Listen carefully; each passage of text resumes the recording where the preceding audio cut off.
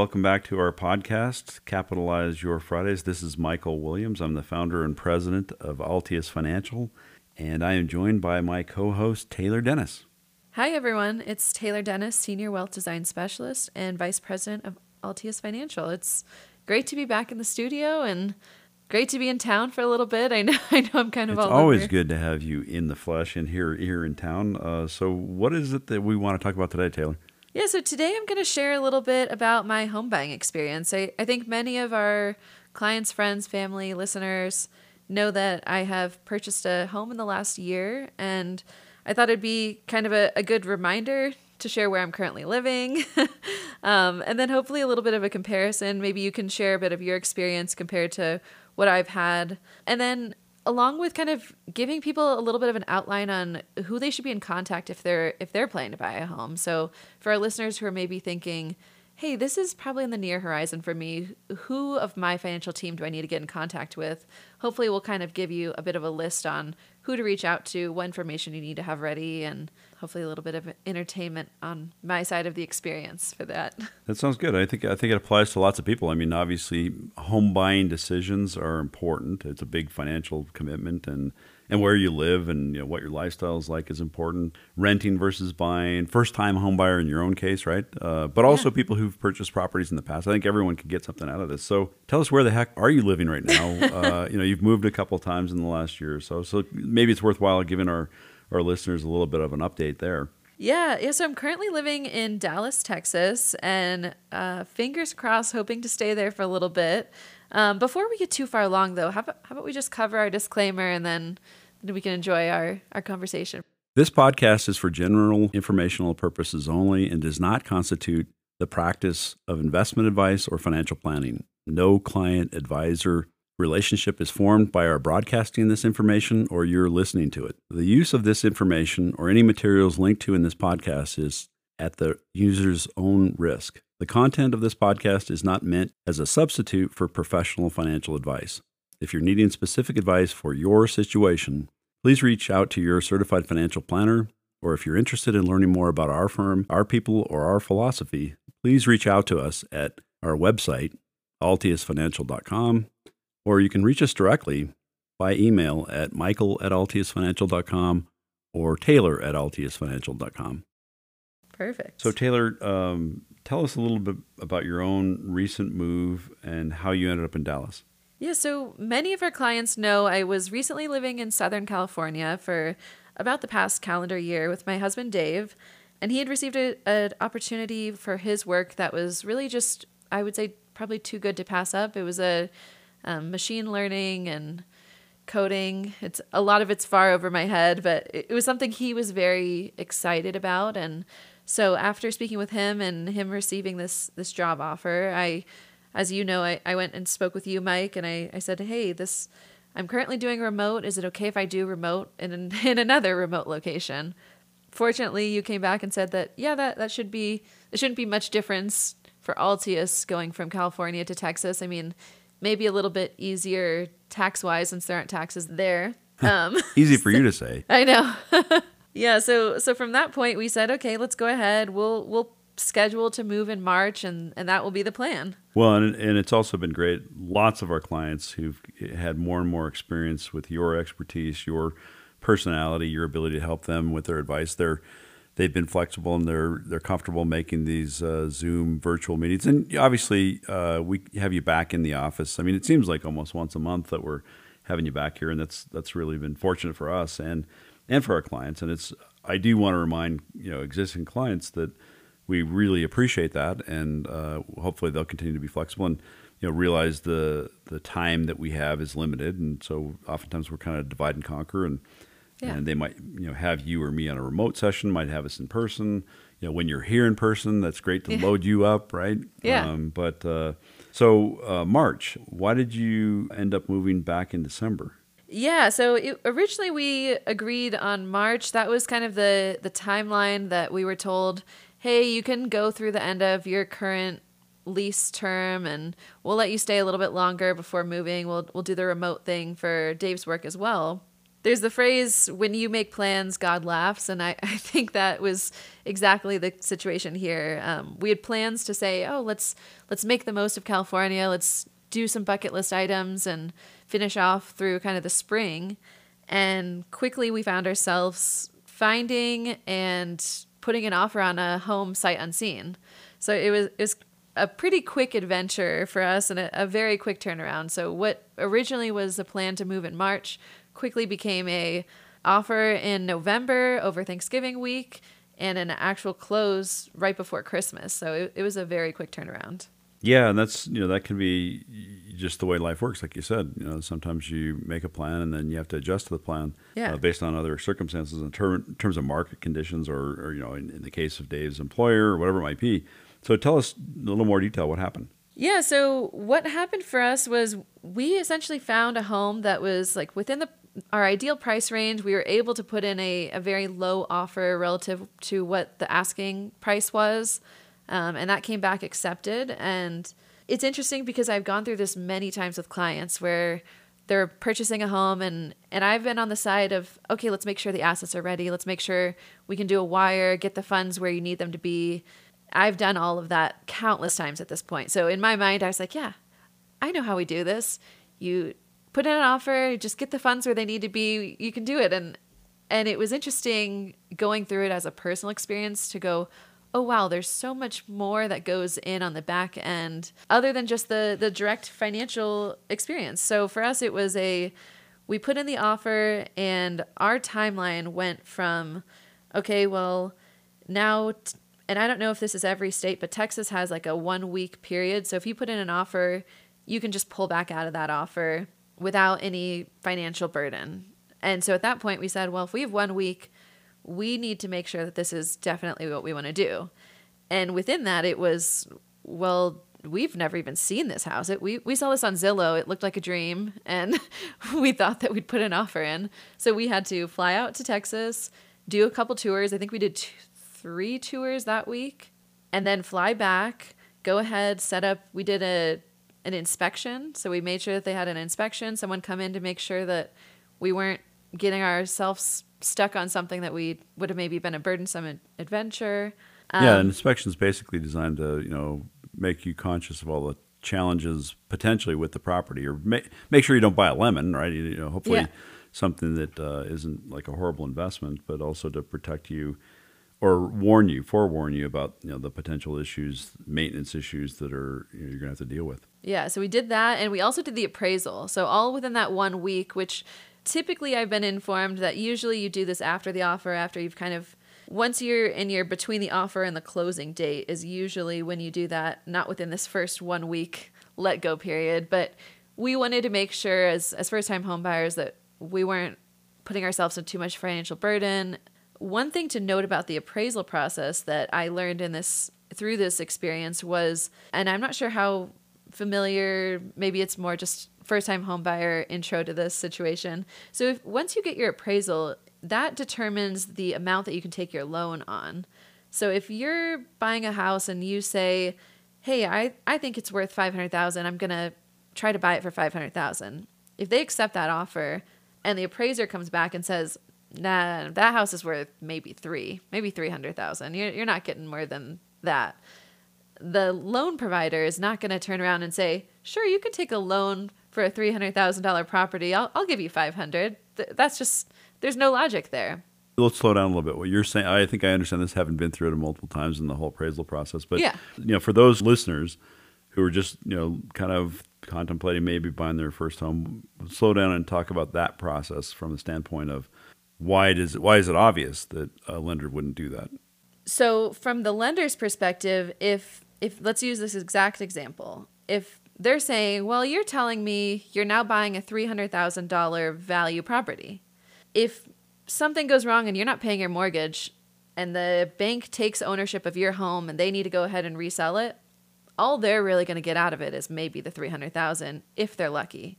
So there's no way they're going to give you a loan that covers a $500,000 property. They're going to give you a loan that is adequate based on a $300,000 property. So it's that whole idea of skin in the game, right? They want to make sure you have skin in the game along with them. So you're incented to Yeah. to make sure that you're there and protect the property, and you have some potential loss if things go wrong as well. And that's, one of the whole concepts until fairly recently in terms of lending and home buying is to make sure someone has adequate equity up front. They have a down payment, they have some money they're putting, they've got skin in the game, so to speak. And I know there's no down payment loans, there's all kinds of no doc loans. Our culture gets into trouble when we start saying, okay, well, we'll just lend to anyone. But the typical thing is, a bank is trying to protect, and a lender is trying to protect their own shareholders and their own investment, as you are when you're buying a house. And so there's like this concept of making sure everybody has a little bit of incentive skin in the game, so to speak, to make sure it goes well. And that's why they wouldn't loan you that much money on a property that isn't worth that, according to the more recent appraisals. Yeah. And so this is helpful. So for our listeners, a lot of times we talk about how much money you should have set aside to purchase a home, how much you should have for the down payment, the closing costs, move-in process. And it's helpful to note that. So if you were in this exact situation and you said, no, we're going forward, we're buying this house, we love this house, the seller's only going to sell it to us for $500, regardless of what the appraisal is.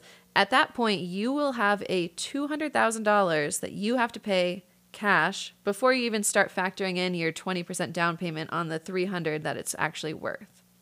So which means you're probably renegotiating, right? Yeah, you're likely if the appraisal came back that differently, you'd be saying, and in one sense, that's good for you, right? You're saying to the seller, hey, look, it's really not worth what we agreed on. Yeah. I agreed to buy it. You listed it for this. I agreed to buy it at a certain price, but look, it's not worth that. So if we're going to make a deal here, I'm going to have to resubmit my offer. I'm going to get out of this.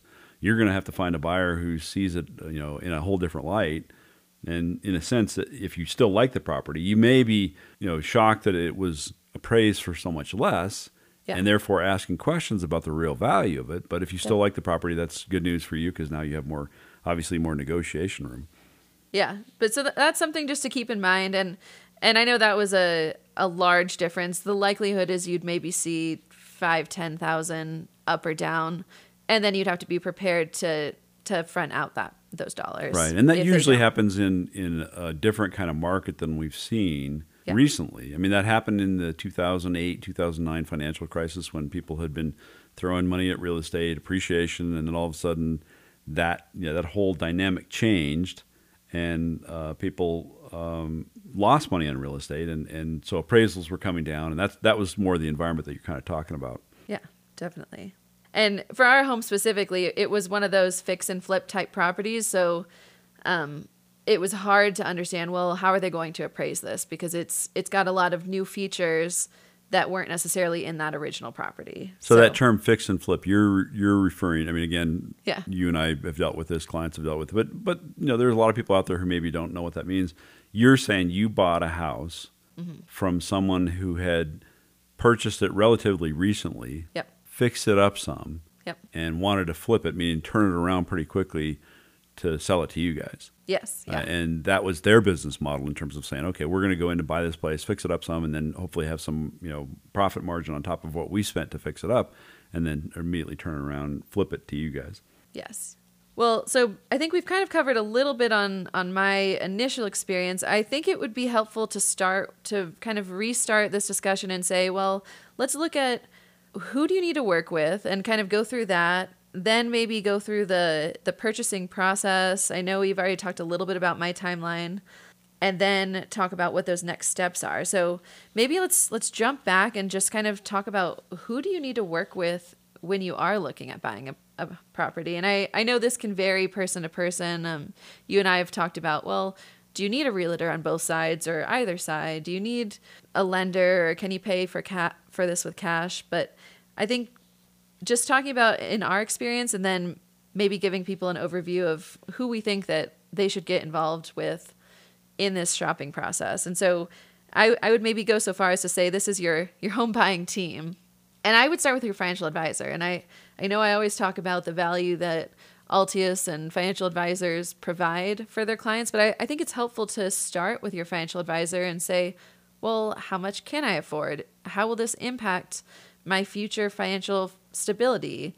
we're going to release an episode later on this year talking about 1031 exchanges. And so, I mean, is this something where you're trying to do some kind of tax benefit on your real estate? Is this a rental property or primary property? And what are the benefits of buying or selling now or later? So definitely get your financial advisor involved on that discussion. Yeah, that's crucial. And it's obviously self-serving for us to say, wait, make sure that you call us first. But that is our role. And that's how we view our role. And I think most of our clients see us that way in terms of having like that financial quarterbacking role of saying, we're looking at the big picture here. We're looking at your overall financial circumstances. I mean, the team of people you need to assemble or consult when you're buying a house, obviously need to include certain experts, people who are experts in the field of lending or appraisal or valuation or neighborhoods. But our expertise is that big picture. How's it going to impact your long-term goals? And obviously, you should be talking to family. Anyone who's going to be living in the house, right? You want to see if they agree on this is going to make our lives better. We like this place. How far is it from your grandkids or whatever it might be? There's all kinds of non-financial impacts that you might have in terms of location and buying a home. But as Taylor said, we definitely want to be involved in a home buying decision. And we have lots of experience in terms of telling you what you can afford. That's different, maybe, because our motivation is different than a lender or a realtor. A realtor, they get compensated. If they're really professional and good, they're gonna help you in the same way. Yeah. But their incentive is to say, let's buy the biggest, best house you can get because big? They get paid commission on the price of the house, and the same thing is true of a lender. They get compensated based on the size of the loan and so forth.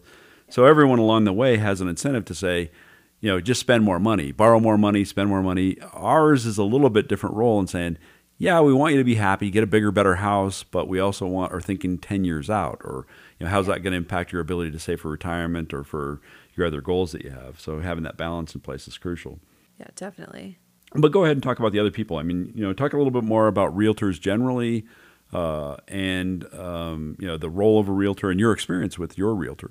Yeah. So, I mean, realtors, you've got the two sides of it. You've got the buyer's agent and the seller's agent. So if you're in the home buying process, you may or may not choose to work with a buyer's agent. This person can kind of help you connect with these other individuals I'm about to list out in a moment, but they'll help you get your inspector. They'll help you navigate what types of properties are available in the area. They'll maybe give you a better feel for what you're getting out of the area. So in our personal experience, I'd maybe been to Dallas once, I think, before buying a home in Dallas, now I say it out loud, it's a little terrifying.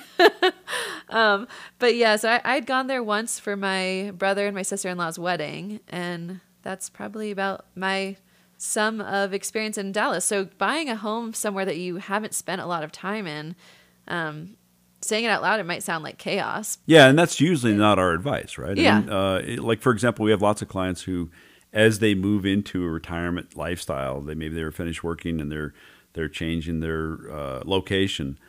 They think about, okay, I want to move to someplace warmer or that has a different lifestyle. Yeah. We oftentimes recommend people get familiar with the area. Now, in your own case, it was partly based on your husband's transfer and so forth. So there was a little bit more urgency, and I think you felt confident both having relatives there and knowing a little bit more about the city. And we have some clients in Dallas, Yeah. and so. But we always do recommend people be planful about it and say, before you make a large purchase, maybe you should go rent there for a little bit or try it out or, do more investigation about whether you're going to like it. Yeah. And part of our experience was also, and I was going to get down to this, but there's also the employer benefits. So I'm fortunate that, as I already said, Mike was open to me moving.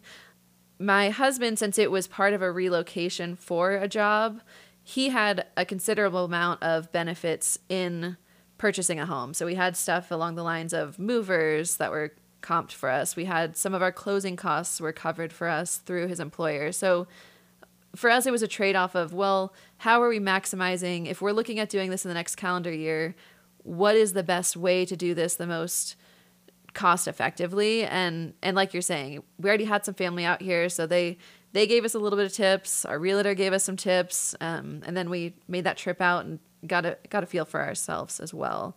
But yeah, so realtor, they're going to help you kind of think through the whole picture, help you find properties, help you make navigations or negotiations with the other realtors. So we had a lot of, oh, well, maybe this light bulb needs to be replaced, or maybe, I don't know, little things here and there. We had, and now I'm trying to think of the specific discussions. There were some shingles on the roof where we said, hey, the roof's fine. And the inspector said it's fine, but there was a few shingles that should be replaced. And so our realtor was the one who went back and said, well, I'll talk with the seller's agent and make sure we're having those discussions and make sure we get kind of the best deal that we can for you. And so after her work, she kind of came in and pulled out the best deal that she could for us. She was kind of like if you're thinking of a boxing ring, she's the coach on the side kind of saying, I got your back. I'll make sure we do the best that we can. Yeah, I think it's important to talk about realtors in the context of their expertise. And what's interesting is, and wonderful about our world now, is there's so many great sources of information.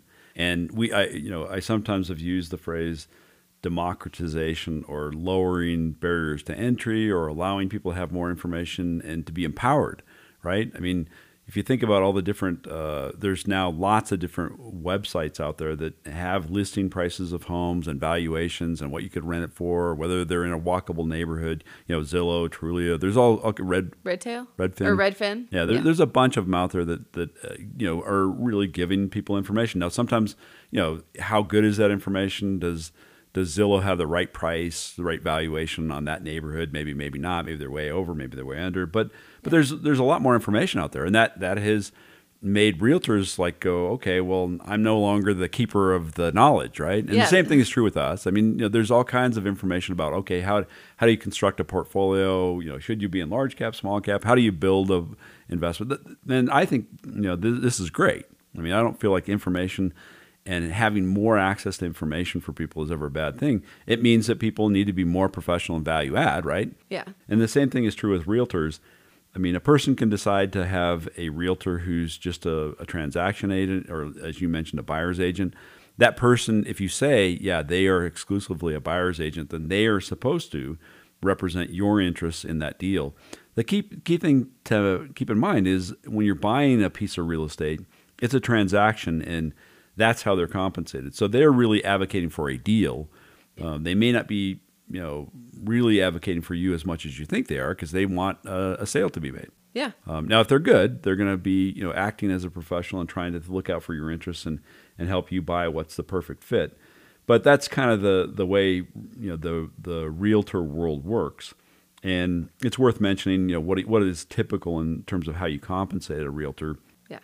And I don't even know if I know what your experience was in terms of the. So it was a 3 and 3 for the buyer and seller's agent, but that was all paid through the seller. Right. And I think that's pretty typical to have it all paid through the seller, but I would definitely confirm. I think it kind of goes state by state and even realtor by realtor. So if you're hiring a realtor, you want to make sure you know if you're paying them and what you're paying them. And keep in mind, if you're not the one paying them, I mean, nothing is free. There's no such thing as a free lunch. Yeah, there's no free lunches. So yeah, and it's important to be aware of that. I mean, and I think it's important also to acknowledge that professionals should get paid, and realtors should get paid, and they oftentimes really do add a lot of value. But you want to know, okay, what is this 3% for? I've heard it at 2.8% per individual. That overall 6% is there's pressure on that coming down, just like there might be pressure on our fees and. Every industry has to adapt and say, okay, how are we adding value and how are we charging for the services that we're offering? It's just, again, important for people to be aware and also to realize everything is negotiable, right? I mean, you have the ability. Now, in acknowledging that, you have to acknowledge that someone may not agree to your terms. Yeah, they get that decision. So talk about your experience with the lender.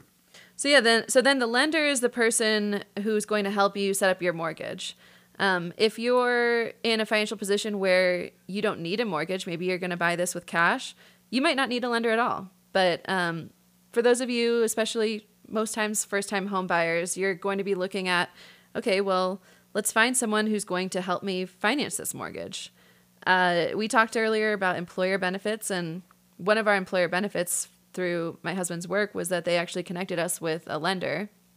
So we already had that kind of connection, and we had someone who kind of handheld us and walked us through, well, here's what we're going to need, and here's what it's going to cost at this step, and here is really a timeline of every little detail. And she actually, her name was Mary, and she did a very good job at taking the time to say, let me just walk you through this like you're a 2-year-old. And I already knew most of the information from my experience in finance, but I think it was helpful for both me and my husband to kind of have a recap on, well, what are we signing our names to? Because you are signing a lot of documents, and you want to make sure you're not just signing your life away on accident. So definitely make sure you have someone that you have confidence and trust in. Another thing to note is you're not forced to use any realtor or any given lender. If you don't like what they're offering you, if you don't like the interest rate they're giving you, you can keep shopping, and you probably should keep shopping. We did a little bit of shopping, and it's funny because my husband's not very much a hippie type person, but he's very much if he's going to buy something big from someone, he wants to feel like emotionally confident with that. He wants to feel good about that relationship. And what do you mean by hippie type person? I'm confused about why you bring that up. Well, it's like almost an energy thing. I think if you're feeling connected with someone, if you're feeling like this is a good connection, a good relationship, even if it's someone that you're only having maybe a small interaction with, he didn't want to be giving a large payment to someone that he doesn't feel comfortable with. No, I think that's good. I actually think that's true throughout our lives. We want to. That's again the freedom of association, being able to deal with the people that you want, and having that sort of gut check about, how do I feel about this person that I'm working with? Do I really want them to have that kind of payday? How do I feel about that? Are they adding that kind of value? Is there a connection there? I think that's crucial for any professional advisor that you're or salesperson that you're working with or whatever it might be. I think that's really important. Yeah. But so some things that you should be doing with the lenders, you should note that when they do your credit pull, it's going to be a hard credit pull, so it's going to drop your credit. But you can do as many of those in that 1 month time period as you would like without it continuing to drop your credit. So if you say, hey, this lender pulled my credit, I don't feel good about this person. I really just don't feel comfortable. I need to change to someone else, or I need to see what the other rates that are going to be offered are. It's perfectly fine to go and try another lender, another few lenders, and then you'll have a variety to kind of choose from. Yeah, and that whole issue of dropping your credit is kind of important to pay attention to. Your credit score will take a ding when you have those hard looks into it. And some lenders, oftentimes lenders will say we can do a soft one to start with, and it won't have the same impact. But you want to be aware of it, right? Yep. What about inspectors? I mean, you mentioned that before, and that's the person. We talked about that a little bit. I don't know if there's anything more you want to say about your personal experience, but most people realize, with that kind of large purchase on things that they may not have expertise on. I don't know how to, really understand whether an air conditioning unit is working or a hot water heater is going to go out. So those are the kinds of things you're asking an inspector to go through and say, okay, this looks like it's in decent shape, should last. I mean, sometimes they'll make a warranty on it, sometimes they won't. Yeah. But at least they're telling you, okay, this thing's, about to die and you're going to have to replace it pretty soon. Or maybe you go back and negotiate with the seller and say, hey, look, you got a hot water heater that's about to go out. You should either replace it or give me a credit. Yeah, so we came back with a few little items here and there where we thought, no, this is kind of where we draw the line, and they ended up recompensating us for a few items. And then, the same kind of thing. So the inspector would go through and he'd say, oh, well, here's what I'm seeing on this. Here's what I'm measuring as far as, like, he said foundation. There's some slight where your water's drained. You could probably reallocate that and just move the drain out a little bit, and that should solve your problems there, but there's a potential risk for this. And so he kind of listed through everything. That one was harder for me, having not lived in state, because I wasn't present for the inspection. Dave was there and kind of walked through it with him and discussed it with him. I'm a bit of a control freak, so it may have been better that I wasn't there, just watching over his shoulder for every step of the way. But part of me regrets that I wasn't there to be that control freak personality. And what would be different if you had been there? He probably would have hated me. Yeah, I would have probably followed him around every step of the way. How'd you do that? What that's does that something mean? I definitely. I mean, it was good that it was Dave, that he was there. But I have seen people buy houses, very expensive properties where they don't they don't attend the inspection. And I think that's a mistake. Now, obviously, the value of your time, and you're hiring expert. Yeah. That's what we're advocating. Hire people who have more expertise than you do. That's their job. The division of labor, all that kind of stuff. But my personal view is when you're buying a house, you should be there, or at least one of the people should be there to kind of walk around and hear, not just get a printed report from the inspector that says here's what's going right or wrong with the house, but hear okay, this is, you learn about the house. I mean, you learn actually about, okay, how do you operate the sprinkler system or whatever it might be. Yeah. So you kind of, you get a lot of sort of a lesson in your new home from the person who's inspecting it and saying, well, here's my perception of this risk or that risk or how to do this kind of thing. So I think it's important to do that.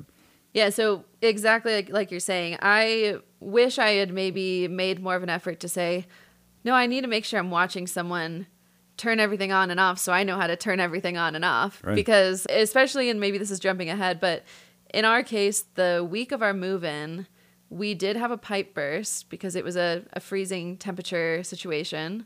And I didn't know how to turn the water off or on because I wasn't there for that. And we're pulling out the sheets going, okay, what did he put on the inspection sheet? I know he went over this and it was fine when we went over it, but we weren't in that moment thinking, oh, I definitely needed to learn how to turn my household water off. But yeah, so there's a lot of little things like that people don't. I mean, if you grew up in a more mechanically oriented environment where your dad or your mom is telling you, here's how our house works. But most people don't. They just kind of, we live in a wonderful age where so much of what works around us, we don't need to even understand.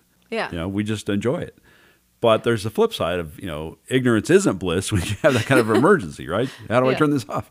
Being able to deal with it. So that's, again, why it's worthwhile to have some experience with the inspector and doing that. Tell us about your experience with the appraiser. So the appraiser was also the same day as the inspector, so I wasn't in for the appraiser.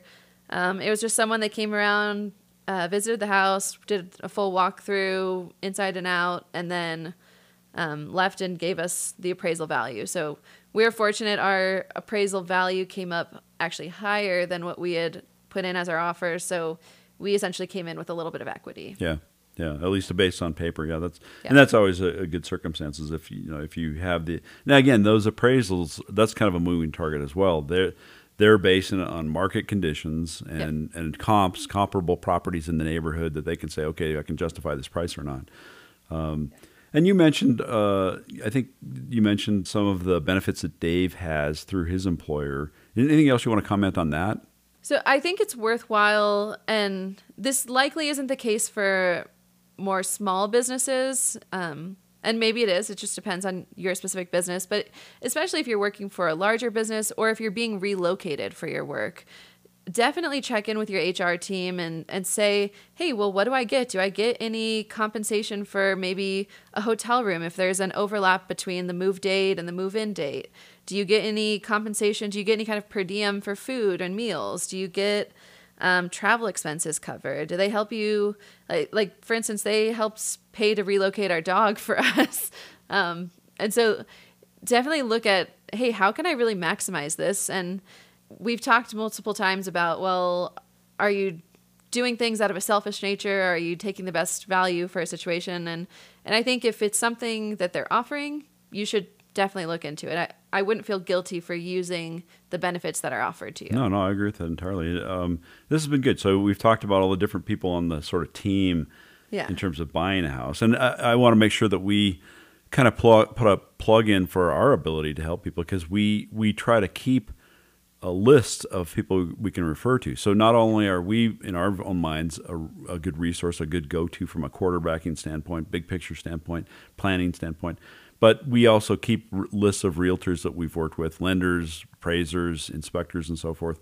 So if a client has that need and says, hey, do you know anybody? I mean, that's one of the things that we really feel like we can add value to. And we also continually want to update those lists if people have handyman that they love or somebody they had a great experience with in any walk of life.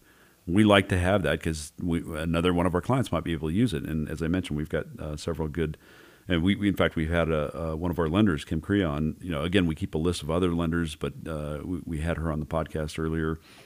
So want to remind people that we try to be a resource that way. But talk about, okay, we've talked about the team and the process some, but let's kind of wrap this up by you kind of, giving us your first time home buyer experience in terms of the process. Yeah, so looking at kind of the process, I know we've talked a little bit about what I had with that first week time frame. And then we talked about how, okay, at that point I was doing the inspection and the appraisal, trying to make sure things were in line before I got locked in. It's helpful to just have a little reminder for all of our listeners that you can put in an offer and you can pull that offer back out. You don't have to go through, if you find that, this isn't the right property for me, this is not working, no one is forcing you to buy a property, especially no one is forcing you to spend a considerable amount of your net worth into any purchase, especially not a property. That's an important thing because most people don't get educated about contracts. Yep. And contracts are a big part of adult life in America. Yeah. You buy things, you're doing a purchase contract, and certainly that's the case on a home. So contracts are a big thing, and so there's this term that they use, being under contract. So you make an offer, and if it's accepted, that means you're now under contract, and there's certain provisions in the contract you have to execute, or you don't get your money back. So usually the first part of a contract is, oh, well, I got earnest money. I've got skin in the game. I've made a check to someone's holding on to this check. And if I don't actually do my part, then they might be able to keep that check. So you're right. You're not being forced into buy something. But once you commit, once you have an agreement, we have a deal here as long as all these other provisions working toward a closing date happen, then we'll have a deal that's fully executed. But usually there's some risk to the earnest money up front once you're under contract if you don't do certain things. And there's all kinds of outs, like you say. I mean, that's part of the inspection. That's part of the appraisal process. That's part of the, doing some research on the ownership and the title, right? If all those things don't fall into place, then you have outs. But if they do fall into place, then you're now obligated to buy the home, or else you'd lose your earnest money.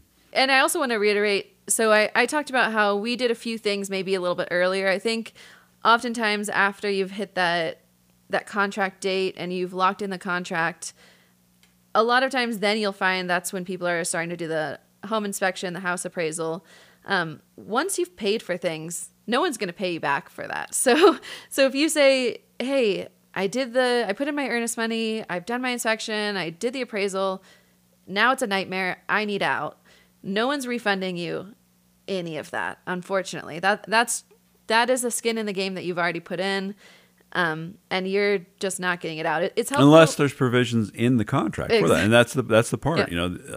When we say everything's negotiable, well, it is as long as someone's willing to negotiate and agree to it. So you could put terms in there that says, well, if this doesn't go through, then I get a refund on that, and that means the seller pays that. But that means that they're going, well, why would I do that? That's your deal. That's your risk. And so each party in a contract has some risks getting to there, and that's where you have to come to some mutual agreed upon terms that say, okay, here's what we agree to. Now, obviously, most states, and certainly the state of Colorado, my bet is that Texas has what they call a uniform contract for residential purchase, which means it's kind of like a template.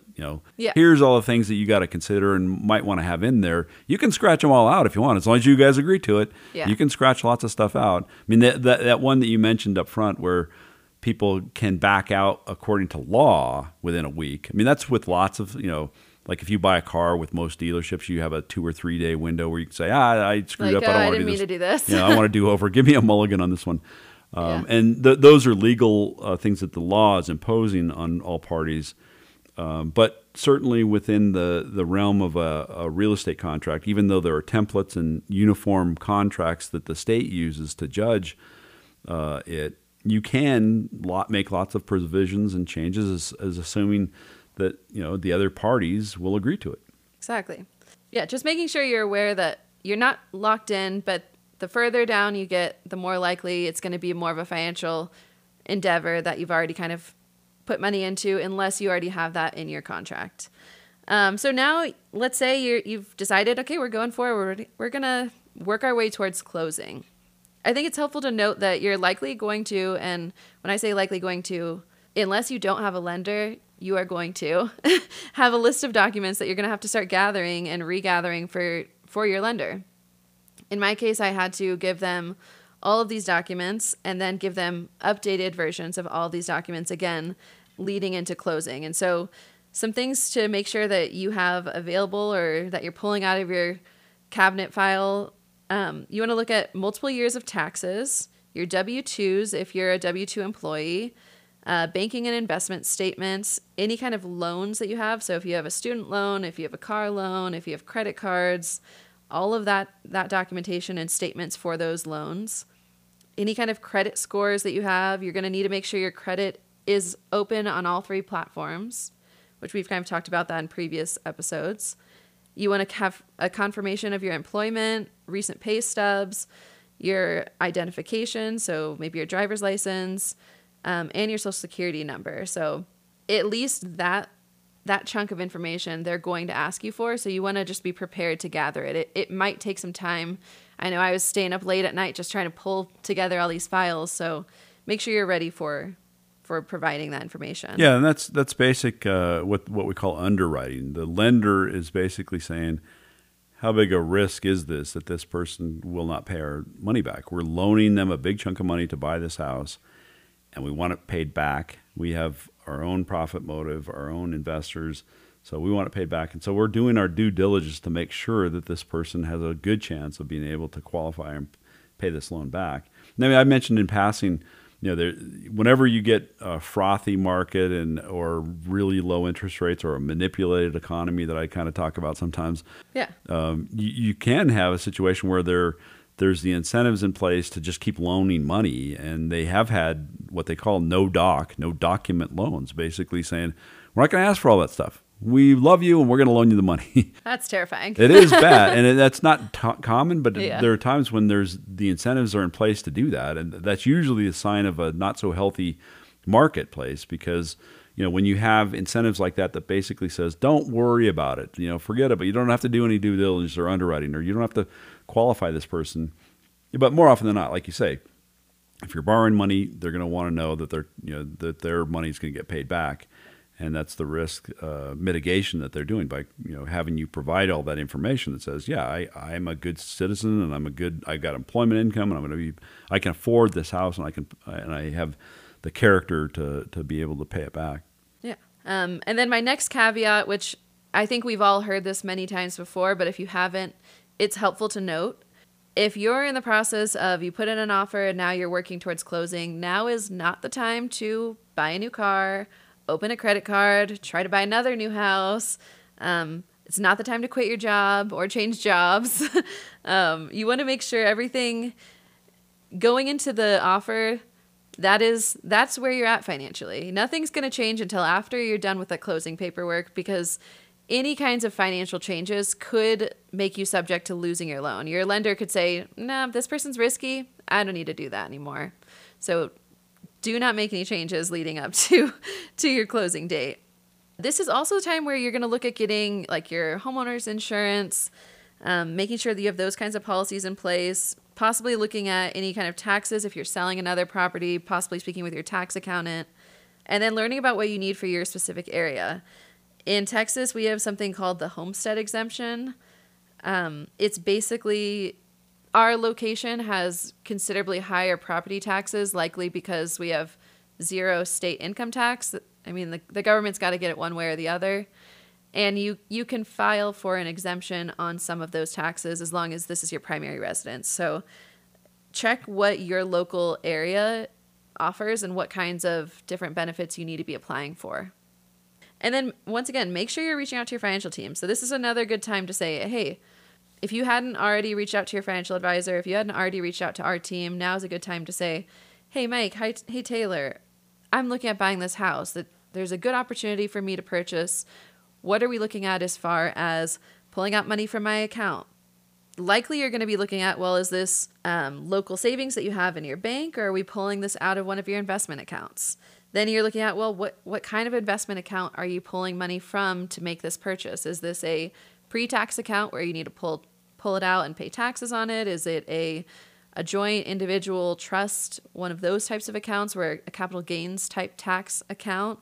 Do you need to make any trades in order to have the funds available for this large purchase? Is this a pullout from a 401k? I think there's been some confusion with some people I've spoken with recently. So if you're a first-time home buyer, there is a first-time home buyer exclusion for an IRA withdrawal. And now let me entirely rephrase that so everyone is clear and on the same page. If you currently have a pre-tax IRA or SEP IRA type account, you can pull up to $10,000 out of that account and use it towards a first-time home purchase. Now, that does not mean that anything has changed on the taxability. You will be paying taxes on that. So whatever your tax bracket is, you're going to be paying taxes on that $10,000. You will not be paying that additional 15% early withdrawal penalty. So that's the only thing you're getting out of if you decide to make that decision. Now, if you're a current employee and it's in a 401k account or a current employer account, that 10,000 rule does not apply. So I want to make sure everyone's clear. If you decide to pull out your 401k, all sum 10,000, however much, you will be paying ordinary income taxes in addition to a 15% penalty. So if you're trying to figure out how to pull together the correct assets, definitely this is where I say talking to your financial team is a great opportunity to say, let's not make the wrong decisions on what we're doing with getting the right assets at the right tax price. Yeah, and I think that points to the big picture advice that we've been giving across the board. Make sure you're making planful, informed decisions, and that's partly our role. Anything else you want to wrap up with as far as this whole idea of kind of sharing your own experience and making sure people realize that the first-time home buyer or any kind of home buying purchase can be complex, can be really, really exciting and great, but there are pitfalls. Anything else you want to add? Yeah, so just kind of summing it up, we talked about the financial team, so kind of a recap on that. Make sure you're checking in with a financial advisor, possible realtor, possible lender, inspector, appraiser, employer, and then also any insurance and tax representatives that you're working with as well. I hope you enjoyed kind of hearing my personal experience and a typical experience on what that closing or getting to closing process entails. I do also want to add, make sure you're planning for other expenses. So if I don't want to take too much of our time. I know we've gone for a little bit today, but I shared about my plumbing issues with the pipe bursting. I've shared with Mike recently about us having some heat waves and our AC going out. If you're thinking that buying a home is going to be a cheap opportunity or a way to save money, definitely look at the whole grand picture of things, because going from a renter where the current landlord is the one that's on the hook for paying for anything that gets broken to being the owner who has to now pay for furnishings, repairs, improvements, updates, painting, just general maintenance, that all falls on you as the new homeowner, and you want to make sure you have the liquidity for not only the initial purchase but also the ongoing maintenance and preservation of that property. Yeah, that's really important to remind people about. There's that whole concept of carrying cost. What is the ongoing cost? Not just the upfront, can I afford to put a down payment and qualify for a loan, but what does it realistically take to maintain the property? And there's all kinds of benefits to owning your own property, but there's also ownership does have the other side. You own not only the upside, but you own the downside. You own the, now I got to have this repaired. I got to pay for somebody to maintain this. I got to, there's ongoing carrying costs that people need to be aware of, and we think we do a particularly good job of making people aware of those and having a plan for dealing with them in the context of an overall plan. Yeah, it's almost a marriage of sorts. It's for better or for worse. Yeah, so I hope this was enjoyable for everyone. I hope you maybe learned a little something from our discussion, and hopefully maybe it was a little entertaining to kind of hear my personal experience. Hopefully everyone's on the same page. I am currently in Dallas, and knock on wood, staying there for quite a bit now, and if not, coming back to Colorado. Let's add a plug there. That's right. Let's put that plug in. Always, and you're here frequently, and we'll remind people that you're available both in person and on Zoom. So once again, we want people to capitalize their Fridays, have a great weekend, go into the weekend strong, And let us know if you like this episode or our podcast generally. We're open to new topics, new discussions. We're always asking our clients what they want to hear us talk about. So if you have suggestions, please let us know, and have a fantastic weekend. Thanks, everyone.